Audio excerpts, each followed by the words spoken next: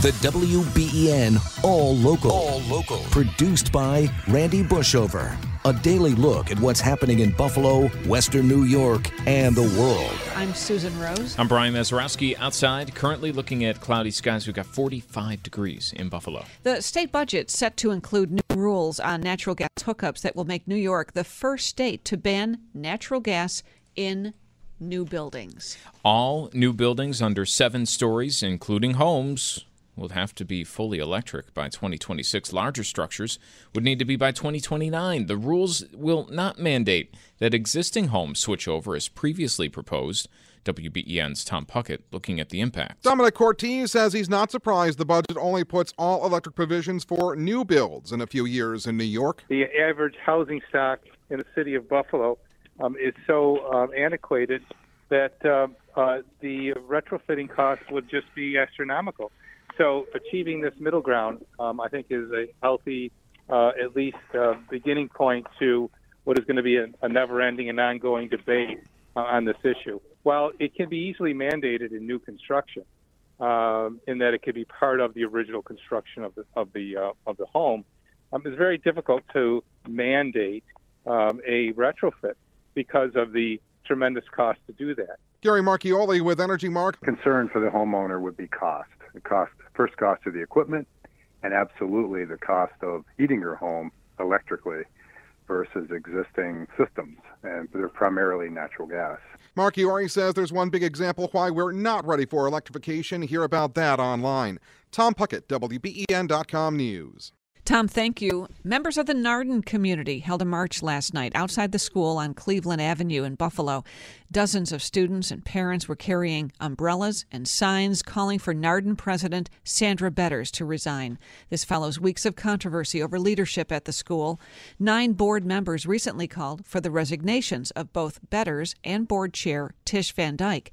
The school responded, saying the actions were rogue and that an independent assessment would be forthcoming. The Nardin community is still waiting for that third-party review. There's a massive manhunt in Texas as the FBI takes the lead in an all-out search to track down Francisco Oropeza. It's the 38-year-old accused of fatally shooting 5 of his neighbors, including an 8-year-old. Lionel Moise with more. Wilson Garcia and his wife were hosting guests at their home Friday night when Garcia says his neighbor, Francisco Oropeza, began firing an AR-15 from his porch for fun. Garcia says when he asked Oropeza to stop, Oropeza stormed into his house and began shooting, killing 5 people, including Garcia's wife and son. Garcia says after Oropeza shot his wife, another woman told him to escape through the window because she knew his wife would not survive. Lionel Moise with the latest. We'll be going live to Texas for the latest on this. It began with this man firing shots outside in his yard a little bit later on this morning. Happening overnight, First Republic Bank, seized by federal regulators, will be sold to J.P. Morgan Chase. San Francisco-based First Republic saw its stock plunge 75% last week after revealing account holders withdrew $100 billion in deposits during the recent banking crisis. The U.S. financial system still aching after back-to-back bank failures starting March 10th with the Silicon Valley Bank collapse. 2 days later, Signature Bank failed. And by March 16th, as investors raised red flags about First Republic, 11 major banks supplied a $30 billion cash infusion. All right. As an end result, though, J.P. Morgan Chase is taking over First Republic. That's Justin Finch reporting. How about that? It's a big shakeup in the banking world that we'll be looking into. Well, the FDA set to fast-track another diet drug that appears to be better than anything else on the market. Sloan Glass has more. Studies show this drug, Mounjaro, is the real deal and could be the missing link for people struggling with their weight. And with over 40% of the nation categorized as obese, a lot of people are weighing their options and going all in to slim down. Clinical studies show unprecedented results. Weight loss of almost 16% for those with type 2 diabetes. And without the health conditions, results reported as high as 25% of their total body weight. That drug's been approved by the U.S. FDA for diabetes treatment, but the pharma company wants approval for obesity treatment as well. A looming strike in Hollywood. Some of TV's biggest shows could go dark as soon as midnight tonight. The start of the fall TV season could also be at risk, with no deal yet between the Writers Guild of America and the TV networks and studios. Their contract now set to expire. The last WGA strike in 2007 lasted 100 days, long before streamers like Netflix, Prime Video, and Apple TV Plus. In a statement this time, the Association of Motion Picture and Television Productions saying, "We are all partners in charting the future of our business together, and we are fully committed to reaching a mutually beneficial deal." When it comes to the late negotiations, no word on the specific figures being discussed, but without a deal, the first picket signs could go up as soon as tomorrow. All right. That's Derek Dennis. We'll be watching that one. Writer's strike. We all remember the last time this happened, and I'm very interested to see what happens this time around because, all right, the last time you think about the shows that were impacted, they looked a lot different. You know, these like late night shows and some of the other ones that have all the, Leno, Letterman, Conan were writing their own stuff. Like, I don't know, now they're all off the air. Yeah, it is different. Do the new guys have the chops to, be writing their own stuff too? We'll be see. Interesting to see. Maybe. At least for a little bit. Well, the Bills rounding out their draft class over the weekend, focusing mostly on offense. General Manager Brandon Beane said that wasn't necessarily by design. I promise you guys, there was never, hey, we got to get offense this draft. It was the picks when they came up, the first two rounds, they were just a guy standing out, best player. All right, so going offense for a lot of the picks. Guards Osiris Torrance out of Florida was the team's second-round pick. It was a lot of interaction for me in Buffalo. I had a formal interview with him at the Combine, met him at the Senior Bowl, and took a 30 visit to him. And it was just a lot of meeting with the coaches and just getting a feel for like the environment and the culture they built over there. So, I mean, we definitely built a good relationship in this process. So, I mean, I was a little shocked not shocked when they called me, but excited, but it wasn't too much of a shock because we had a great relationship throughout this whole process. All right, so the draft's behind us now. Next notable thing for fans, probably the NFL schedule release, which we heard from Roger Goodell over the weekend, likely to happen in about 2 weeks. So get the calendars ready because it's coming pretty soon. And this is huge last night. 2 Game 7s in the NHL. Panthers beat the Bruins 4-3 in OT. With Bennett along the near boards. Bennett finds it to the circle for Hagee. Shot top shelf. He scores! Carter Verhaeghe top shelf. And the Panthers win it in overtime. The Panthers stun the Bruins in Boston. And the Panthers are moving on to round 2. Carter Verhaeghe. The Panthers have won it in overtime. 4-3 the final. The Panthers take Game 7 and they're moving on. Wow. And that was in Boston. He sounded surprised. But I just to watch that and I think, I don't know. Well, maybe we'll get into it a little bit later. It could have been us. That would have been our playoff spot had the Sabres, won one more game.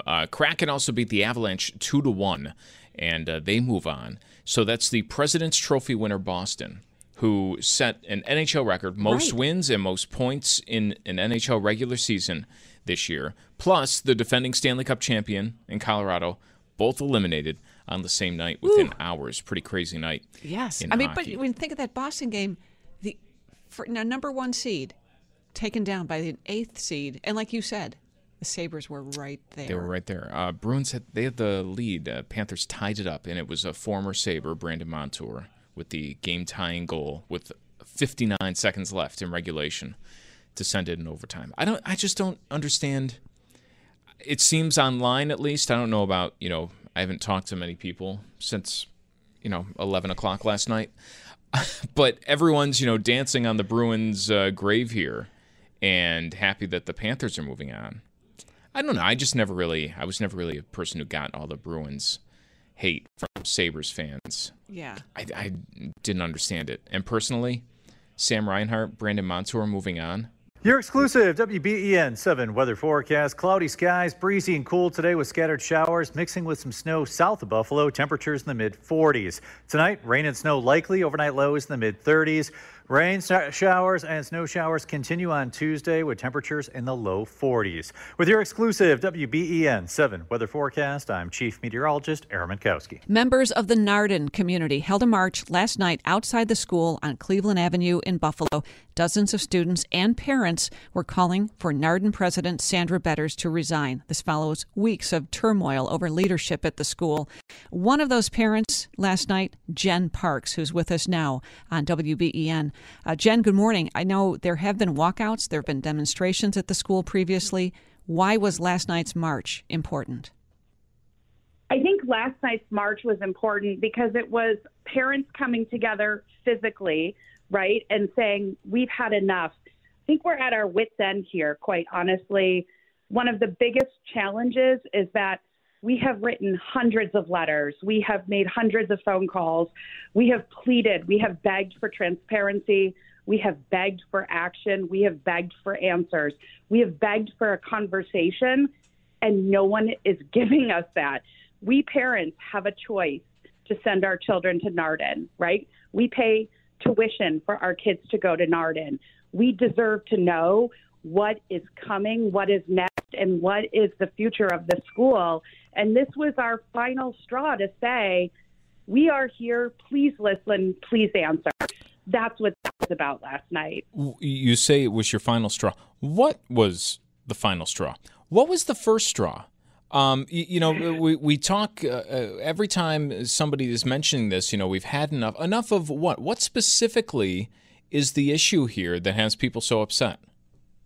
Yeah, so the issue at hand right now, and has been brewing for months, is the work environment that our teachers and staff have been encountering at Nardin under Sandra Betters' leadership. There have been, a number of teachers that have resigned. There are teachers that are getting fired. There is staff, the same thing, resigning and getting terminated. The school's future and history is all based upon our teachers. And when you start disrupting the core function of a school, their teachers, it's a real problem. It's disruptive to the students. It's disruptive to everybody's families right now. And the toxic work environment that Sandra has created is the issue at hand. And quite honestly, this has been brought to the board's attention for over a year, and we are at this point right now because nothing has been done. And we were told over 3 weeks ago to wait for this assessment that was being done by a local law firm. 3 weeks ago, we were asked not to pass judgment until this report comes out, which was supposedly a very thorough report interviewing many people within the Nardin Academy organization, and we're still waiting. There's been no report out on this report. There's been no direction. There's been no timeline, and the teachers continue to suffer. And at the end, our kids are suffering. We're wrapping up a school year right now. Kids are graduating. There are kids that are planning to go on to the high school from the 8th grade. And parents are withholding their deposits because we want to know, what does the future of this school look like? When I tell you families are in turmoil, children are crying at night, and the board just doesn't acknowledge it. They don't acknowledge it. And it's the most concerning situation, especially as a parent who has a daughter who's graduating from the high school in a couple of weeks. I've never seen anything like this. It's completely unacceptable. And parents are just at their wits' end. I mean, I just don't think the board understands how disruptive this has been to families. Jen, you have moms and dads. Yep, go ahead. I just want to ask you, do you think this situation could possibly be coming to a head this week? Because I know there's a scheduled board meeting at the school. Yes, we've heard that there's a scheduled board meeting. We're not exactly sure when it is, and that's fine. But we do believe it's this week. We are praying that this comes to an end this week and Sandra leaves. We want to end the school year on a high note. We want to know with assurance that things will be okay. And for September, our children can return to the school that we all signed them up to go to. And so, that's why last night was sort of this pivotal. And I mean, we're at the point right now, right? We've written all the letters, as I've stated. It was a prayer service, and we had a lovely priest who read a prayer for us at the beginning. That's where we're at right now. We are praying for the board to do the right thing, and so that we can move forward and heal. We're speaking with Jen Parks, who is a parent at Nardin, which is seeing a lot of turmoil, protests. Is this, at the end of the day, a power struggle of sorts, where you're dealing with a private school and it's who has power to make decisions at a private school? Is it the parents who pay money to send their kids, or the board or the head of school? Is that the real thing at the end of the day here? So here's the thing. I don't think it's a power struggle. I think parents, and I actually graduated from the elementary school, so I've been involved with the school for many, many, many years. Typically, parents choose Nardin for what it provides, which is an excellent education. And most parents, I would say, believe in that. They drop their kids off. They know what they've signed up for, and their kids go flourish. It's all great. We are at a point right now with Sandra Betters. It's her leadership style. This is not a power struggle that parents are asking for things that are unreasonable. This has never been ever like this at Nardin Academy. And so, I think it's a power struggle at the top, but this is, parents choose to send their kids to Nardin or a private school because they don't want to have to worry about this type of stuff. And so, no, I do not see this as a power struggle between parents and the school as anything more than something's wrong here, and we are going to pull our kids if Nardin doesn't get it together. That's the WBEN All Local. All new episodes are made available each weekday morning, produced by the award-winning WBEN Newsroom.